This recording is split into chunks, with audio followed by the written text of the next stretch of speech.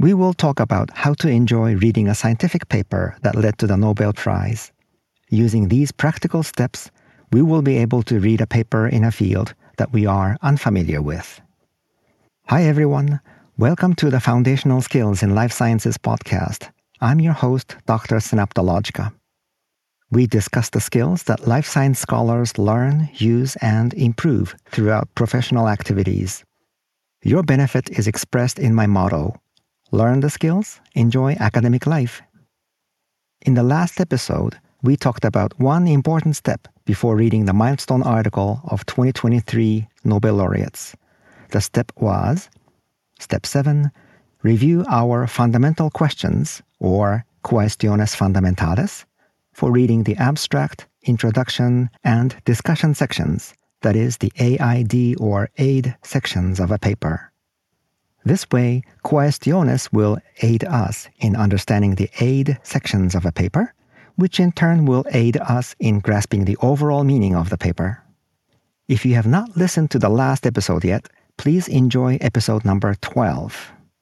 If you have not listened to any part of the mini-series on reading a paper, please start listening from episode number 7.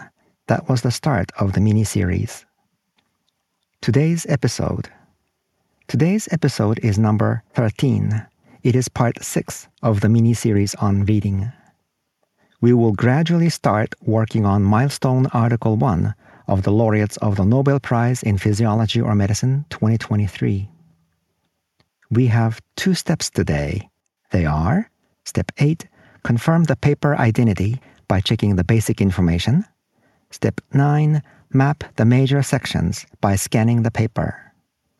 Today we would like to make sure that the paper we opened is what we would want to read. Then we would like to get a very crude idea about how the paper looks like before reading it in detail. Just to let you know, after today's episode, we have at least several more practical steps for reading the paper. I would like to share them with you in the following episodes. Let's get started. Step 8. Confirm the paper identity by checking the basic information. I will list 3 basic items or identifiers to check in the paper. By checking these items, we will confirm that it is the paper that we have been looking for. 1. The journal name and the publication year. 2. The title of the paper. And 3. The author names. Here are some explanations. Step 8-1. Confirm the journal name and publication year. Let's confirm the journal name and the publication year. Our milestone article was published in the journal Immunity in the year 2005. If you want to confirm more details, the paper was published on pages 165 through 175 in volume 23. These pieces of information are printed at the very top of the first page if you are reading the PDF file of the article. They are also shown near the top if you are reading the web page of the article. Step 8-2. Confirm the title of the paper. The title of our milestone article is, quote, Suppression of RNA Recognition by Toll-like Receptors, the Impact of Nucleoside Modification and the Evolutionary Origin of RNA, close quote. I will make a comment on the title in a minute. Step 8-3. Confirm the authors. There are 4 names in the author list. The first author is Dr. Katalin Karikó, and the last author is Dr. Drew Weissman. They are the Nobel laureates.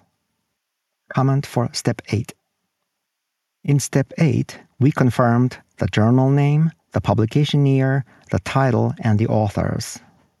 Among these identifiers, only the title contains scientific information. Now, you have heard the title of the paper. You must have also read the title yourself. May I ask you a question then? Did you understand this title?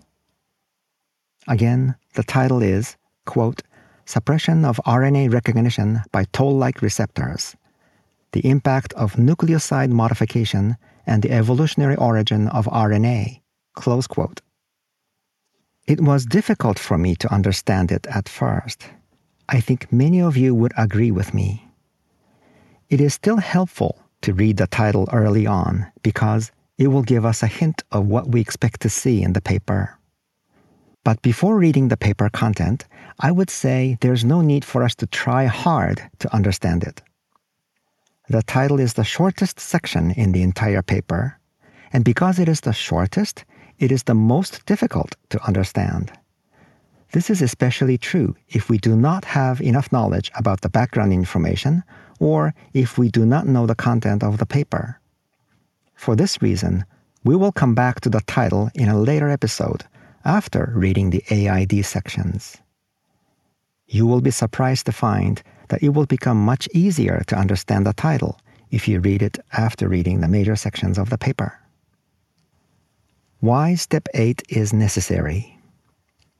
In Step 8, we confirmed the journal name, the publication year, the title, and the authors. Step 8 is necessary because by confirming these basic identifiers of the paper, we want to make sure that we have opened the milestone article that we wanted to read. Step 8 is also necessary because it will give us an opportunity to read the title. The title will give us a sneak peek into the scientific content of the paper at this early step. It will be helpful even if we understand the meaning of the title and the entire paper only later, after deeper reading of the AID sections. If the paper identifiers are correct, good. Let's proceed to the next step. But if the identifiers happen to be incorrect, there was a mistake somewhere. Let's repeat looking for the online article again. Please go back to the episode number 10 and follow steps 4 through 6 there. Now that we have confirmed that we have the right paper to read in front of us, we will move on to the next step. Step 9. Map the major sections by scanning the paper.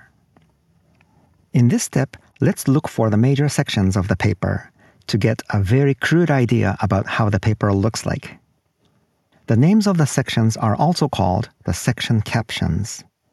They are usually typed in bold fonts. In some journals, they are typed in all capital letters or in larger font sizes. So the section names stand out clearly from the regular text. You will find them easily in any paper. Our milestone article has the following 6 major sections. I will list them in the order that they appear in this paper. First, you will see the summary, then the introduction, then the results. It is followed by the discussion, then the experimental procedures, and the last section is the references. Please scan the paper and identify all those sections yourself. After you locate those section names, let's check roughly how long each section is. You would simply want to know, for example, whether a section is much less than 1 page long or 2 pages long, to get the feel for what you would expect to find in the paper when you read it. When I scanned our milestone article 1, I found that there was a good balance among the lengths of individual sections. In the PDF format of the paper, you will find the actual lengths of the sections in the following way. The summary is a single paragraph, about 1/5 of a page long. The introduction section is slightly less than 1 page long. The results section is roughly 2.5 pages long, excluding the figures and their legends. The discussion section is slightly less than 2 pages long.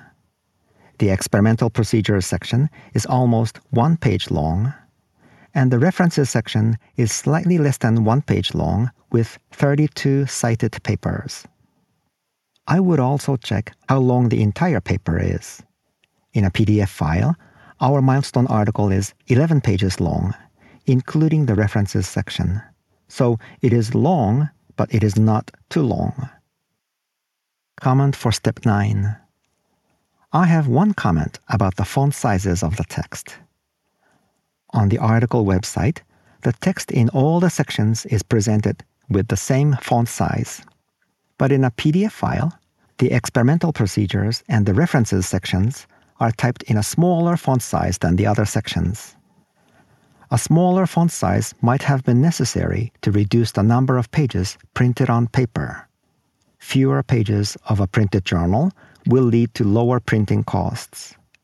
And a PDF file must be a copy of how the paper was printed on paper. But there's no such worry about the lengths for online articles. This must be the reason why the same font size is used in all the sections on the website. Why Step 9 is necessary. In Step 9, we scanned the paper roughly. We looked for the major sections, and we mapped their locations and their lengths. We have also noted the overall length of the paper. Step 9 is necessary because by surveying the major sections, we can get an idea about how the paper looks like. By taking this step, we will learn the structural organization or the layout of the paper. This way, we will be able to create our bird's eye view of it. I admit that such an overview will be superficial before actually reading the content in detail.